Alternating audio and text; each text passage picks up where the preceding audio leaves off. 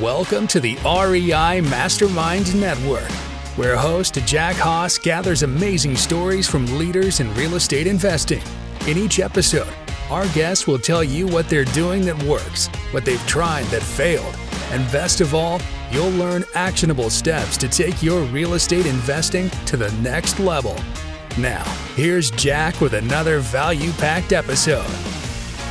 We have Eric Oliver here with us today with CostSegAuthority.com. So I'm going to make sure to have that link in the show notes, but we're going to be talking about cost segregation, and I appreciate your time here today, Eric. Yeah, thanks for having me, Jack. Looking forward to it.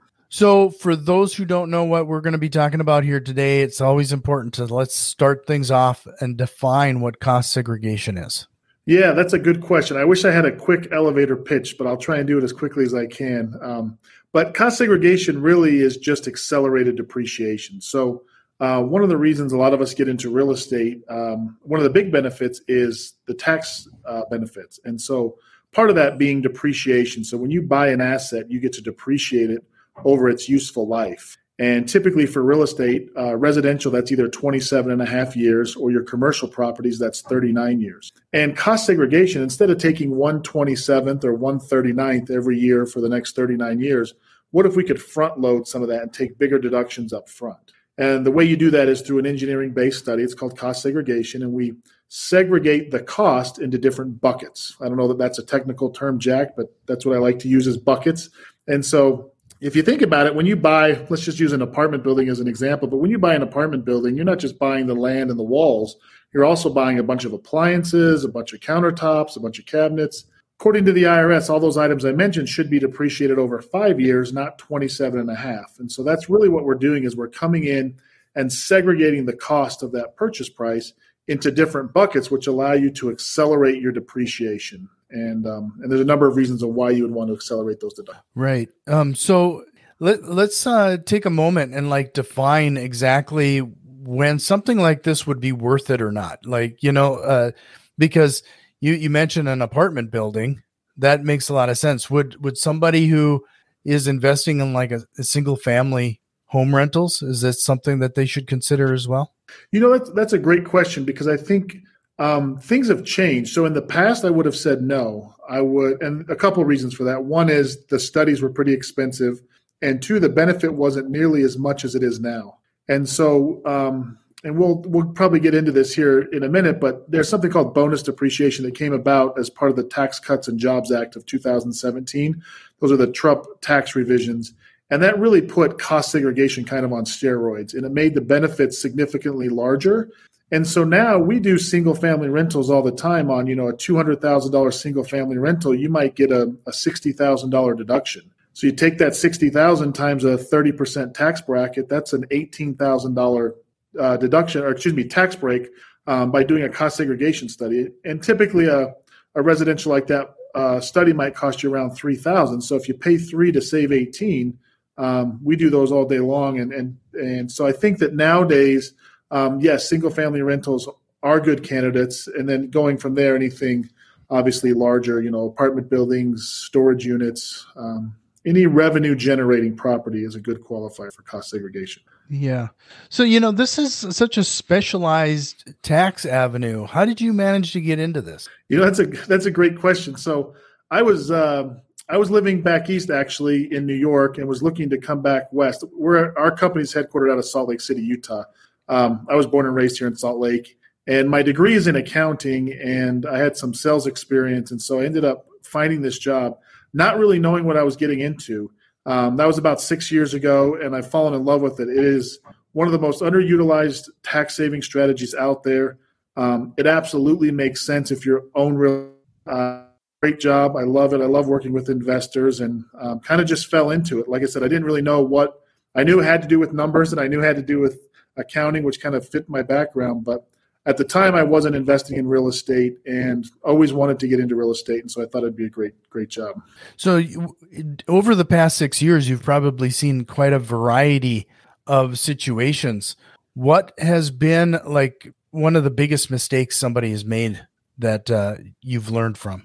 Yeah, that's a great question, because I think and I'm going to take this a little bit off topic because it's not really geared towards cost segregation, but I think one of the biggest mistakes I see with the wide range of investors we work with is not paying for a quality CPA who understands real estate. And so I learned this lesson early in my career here, but there are tax preparers and there are tax consultants, and they're very different and they charge very different. Mm-hmm. And, you and I can walk into H&R Block inside a Walmart and get our taxes done. That's a tax preparer. They're taking the information you give them, they're inputting it, and they're getting an output.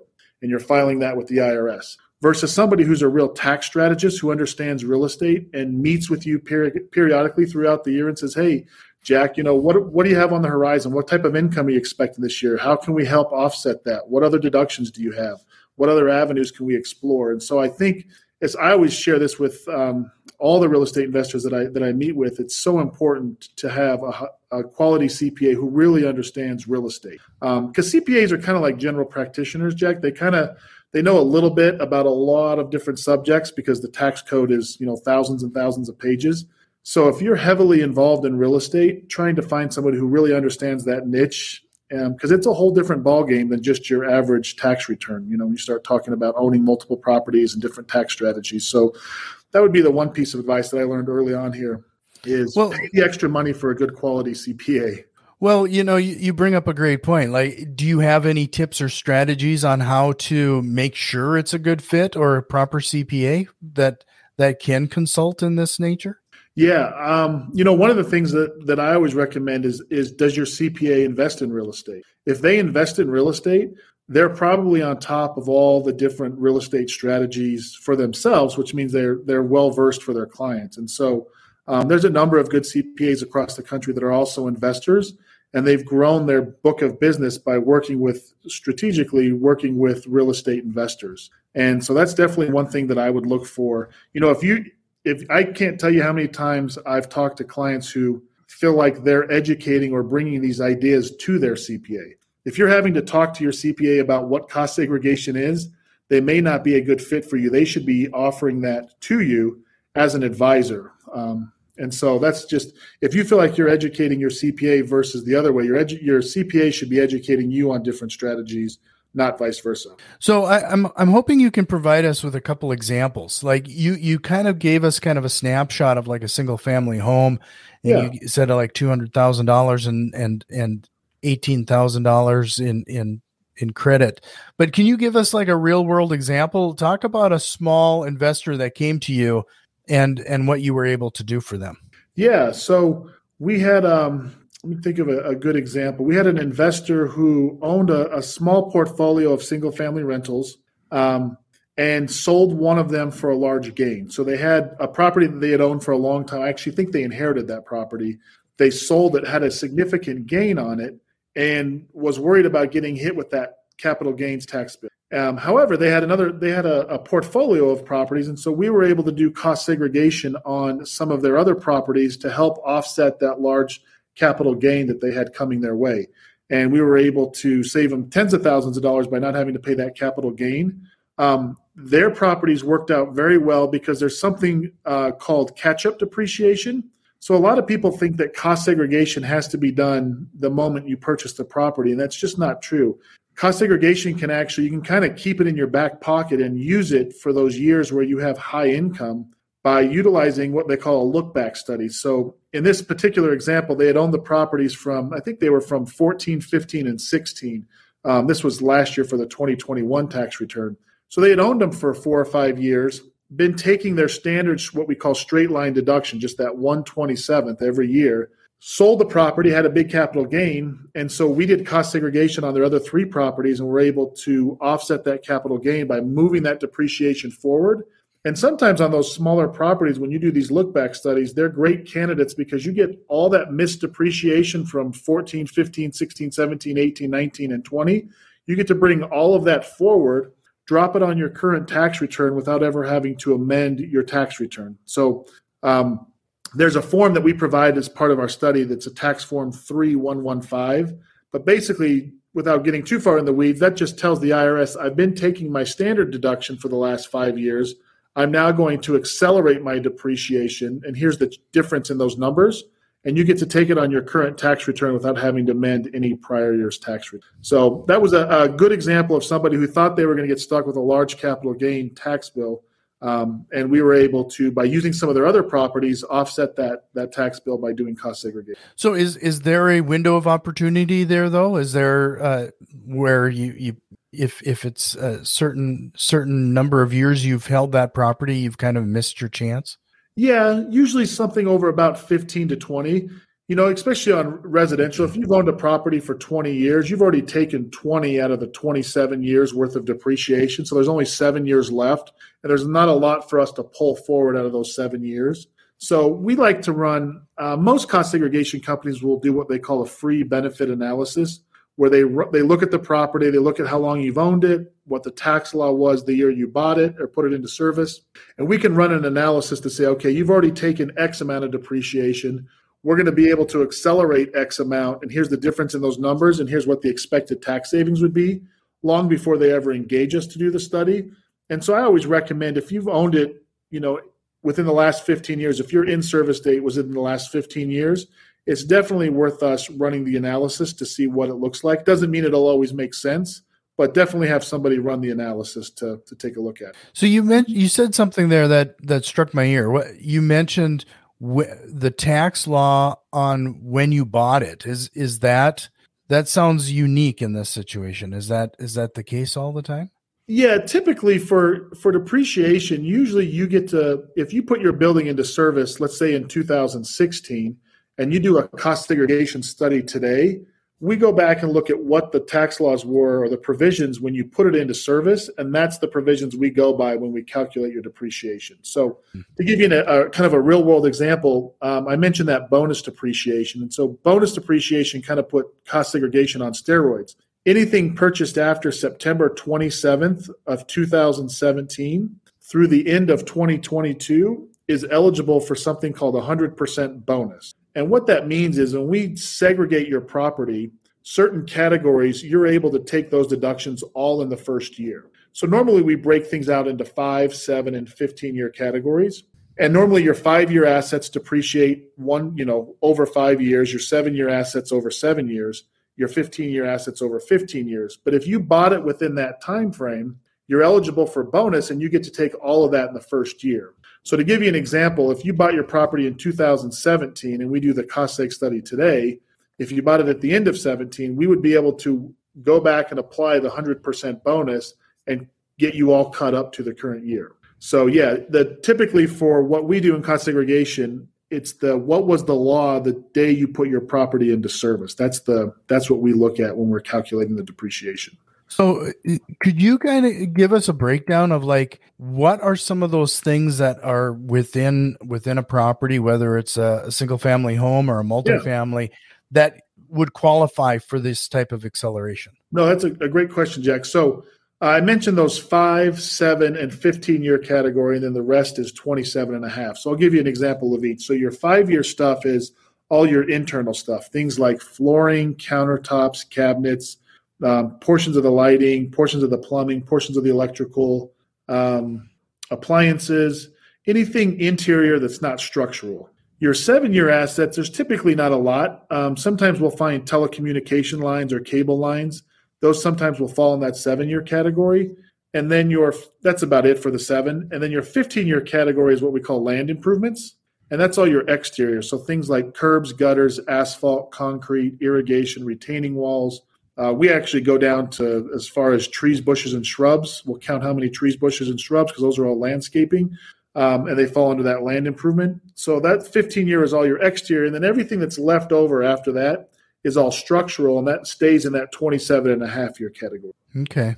So on the flip side, you gave us an example of the single family home.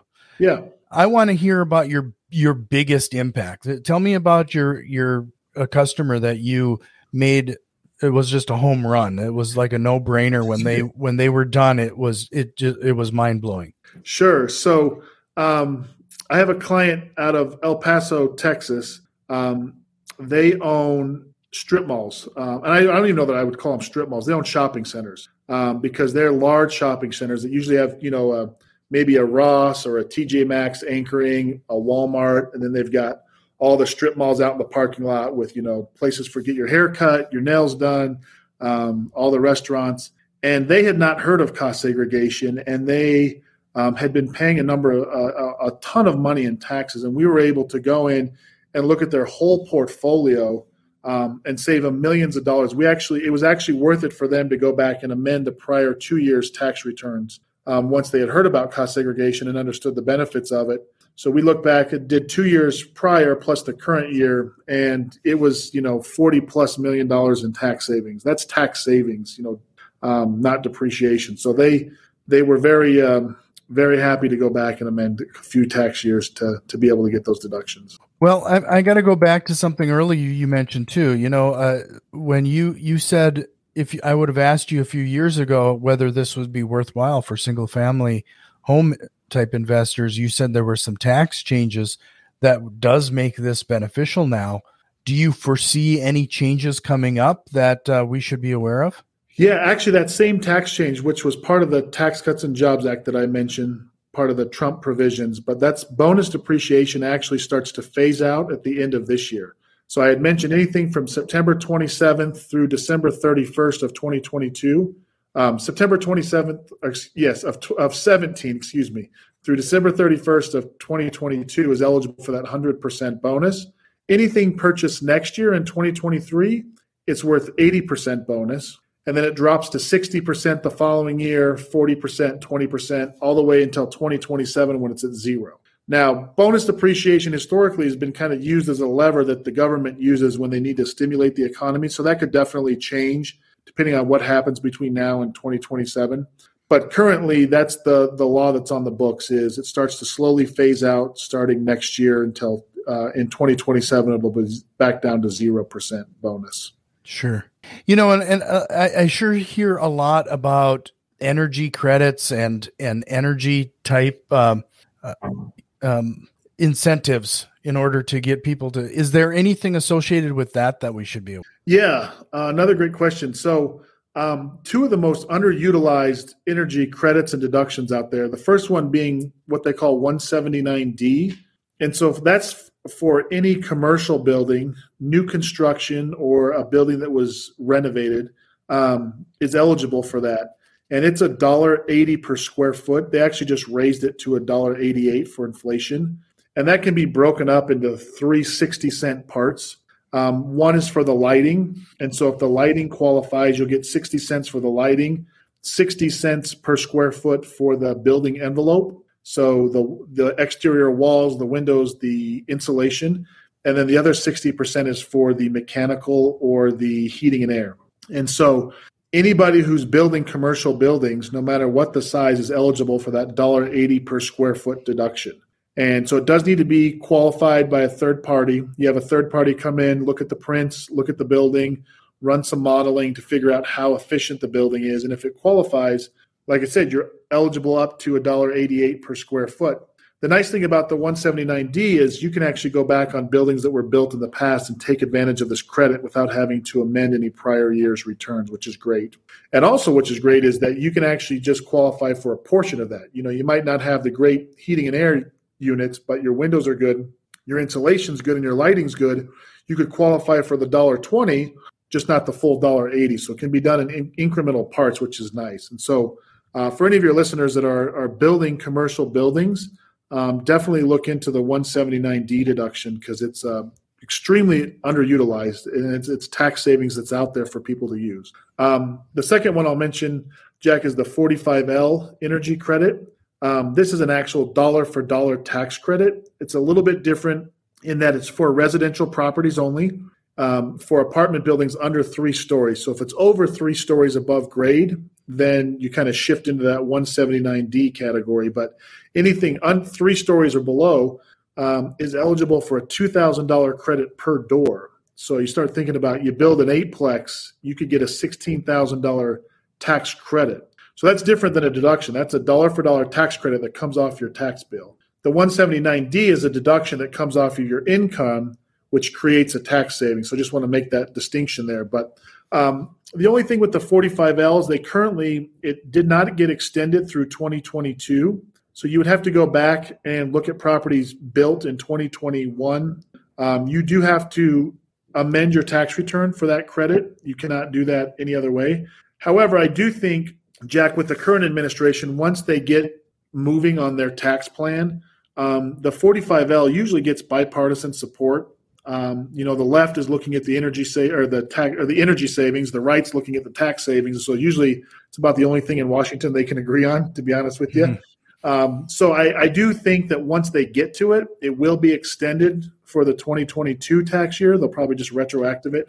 But as of right now, it only goes through the end of 2021 tax year. So for those of you who have extended, you still have until October 15th to take advantage of those credits. And remember, it's a $2,000 credit per door. So, you're building a fourplex, that's, an $8,000 credit. So, yeah, that can add up pretty quick. I always find it interesting how random some things sound, though. Like it has to be under 3 stories. Like where did that come from? I don't know. Somebody built a building under 3 stories or someone on the other side of the aisle built a building and there was 4 stories or higher. They didn't want them to take advantage of it. Who knows? But I actually think the truth behind that is I think they wanted to give that credit to smaller investors, not the large ones who are building big sky rises. Right. And so that's why they kept that credit it's really for single family and, smaller multifamily developers. So, well, before we hit record, I asked you if there was anything in particular you wanted to cover, and you mentioned recapture. Did we already cover that, or is that something that we should? No, that's probably something. Yeah, we should still touch on because I think it's kind of misunderstood out there, or it's a question we get quite often. So when you take all the depreciation, so remember in cost segregation, we're accelerating those deductions so that you can take those deductions in earlier years. When you sell an asset, you have to pay 2 types of tax. You pay a recapture tax and you pay a tax on the gain of the sale. And the recapture tax is calculated based on the amount of depreciation you've taken or the gain on the sale, whichever's less. And so people always say, well, why do I want to front load all my depreciation expense when I sell it in 5 years? Don't I have to pay all that back? And the answer is yes and no. You do pay a portion of it back, but you pay it back at a lower rate at a future date and save the spread. And let me just kind of walk through that. So the idea is you're going to do a cost segregation study today. And let's say I'm in a 35% tax bracket. I'm going to take my deduction against income that's being taxed at 35% today. When I sell it in 5 years, I pick that back up as either a capital gains or a recapture tax of 20%. So I'm saving a 15% spread. Even if I pay it all back, I'm taking my deduction at 35%, paying it back in 5 years at 20% and saving the spread. And that doesn't even calculate, time value of money, inflation. I've had my money for 5 years. $1 today is worth more than $1 in the future. I could go invest that money and make 7% on it. It doesn't calculate any of that. Remember, this is simple rate arbitrage. Take your deduction at 35, pay it back at a future date at 20 and save this. The other concept is you're not actually paying it all back. You're only paying back a portion. And I'll kind of, without going too far in the weeds, Jack, just kind of back into this. But if you don't do cost segregation, say you buy a building for $1 million and you sell it 5 years later for $2 million. So everything doubled in value. When you go to settle up with the IRS, you're basically telling them that everything doubled in value. You're saying your walls are worth double, your land is worth double, and so is this dirty old carpet that has stains on it that I've owned for 5 years. Well, carpet doesn't go up in value. Carpet goes down in value, not up. Mm-hmm. And so actually, in that example, carpet is a 5-year asset. So after owning that carpet for 5 years, it has a book value of 0. And so you don't have to pay recapture on that. Remember, I said you pay recapture on the amount of depreciation you've taken or the gain on the sell, whichever is less. There's never going to be a gain on the carpet. You're not selling your carpet for more than what you bought it for 5 years ago. And when you don't do cost segregation, that's unintentionally what you're doing. You're saying that my carpet doubled in value. I bought this carpet for $50,000. I'm selling it 5 years later for $100,000, and I'm going to pay tax on it. You don't want to pay tax on that. It didn't go up in value. Your land and your walls went up in value, but your carpet certainly didn't. And so by doing cost segregation, it allows you to allocate your sales price to the right buckets when you go to sell, which in fact lowers your tax bill even more. So I just wanted to touch on that because I think that sometimes that gets misunderstood, or that's a question we get quite often. Sure. Well, Since you essentially you're essentially an entrepreneur. I mean, you're owning your book of business associated with the company. I always like asking this question because I want to steer off the conversation just slightly. Sure. And I want to understand, what is the one change you made to your personal business that's made the biggest impact? Yes, that was humbling. I can tell you this is an easy question for me because I remember the day. I humbled myself by realizing that I'm not good at everything, right? I can tell you, I'll give you another example. In school, math always came easy. Numbers come easy, but it takes me like 25 minutes to write a 3-sentence email because English is not my thing. So as far as entrepreneurship or any business owner is, know what you're good at and outsource what you're not good at. It's okay to pay somebody to do your marketing because you know what? Marketing doesn't come easy to me. I've tried putting together flyers and posts. I mean, they look horrible. You give somebody who has that skill set, give them 10 minutes and their output's going to way outperform what I output. So be willing to humble yourself, know what you're good at, and kind of stay in that lane. And then surround yourself with people who, get yourself a good finance person, get yourself a good marketing person, get yourself a good property manager. I learned that lesson early on. Tried managing my own property. Had 2 tenants in there that never paid rent back to back. Had to evict them both, and I don't think I've been paid from the one tenant yet. So, get people who are expert. Oh, that's the other thing. I didn't run background checks because I was doing it myself. I knew what I was doing, right? Didn't run background checks, didn't run credit checks, learned the hard way. It ended up costing me because I didn't want to pay that 10% to a management company because I wanted to keep that profit for myself. So be willing to pay for good expertise. It's going to benefit you in the long run. Going back to our kind of where we started, Jack, is pay for a good CPA. If you had to pay them $1,000, they're going to save you $10,000 on the back end by being a good quality CPA. It's worth every penny. So surround yourself with good people who are experts in their own arena would be my advice. Sure. No, that's great advice. Again, I just want to point everybody to your website, costsegsauthority.com. I'll make sure to have that link in the show notes. Perfect. But Eric, this has been a great conversation. I appreciate you giving us the cost segregation 101 lesson here today. But before I let you go, is there a question or concept that you wished we would have taken time to cover? No, I think that's everything. I appreciate you allowing me to come on. Please use this as a resource for you or any of your listeners. My contact information is on that website. You can get a hold of us. We can review your property. Or if you just have depreciation questions, like I said, we don't do tax returns at our firm. We're kind of a niche firm where we just do cost segregation. So we'll partner with your CPA. We see all different types of stuff going around the country, from good to bad to ugly. So let us get with your CPA. If they have questions on depreciation, we'll have the answer. We'll be able to find the answer for them. So please feel free to use this as a resource. Well, I appreciate you again here, Eric, and you're welcome back. I hope you'll take me up on that invite. Sure. But again, it's costsegsauthority.com. All right. We'll see you next time. Thanks, Jack. Have you learned at least one actionable step to incorporate into your real estate investing? If so, please consider returning some of that value by leaving a positive review, subscribing to our YouTube channel, or joining our growing network on Facebook and Twitter. You can find links to all of our social media accounts in the show notes. See you next time.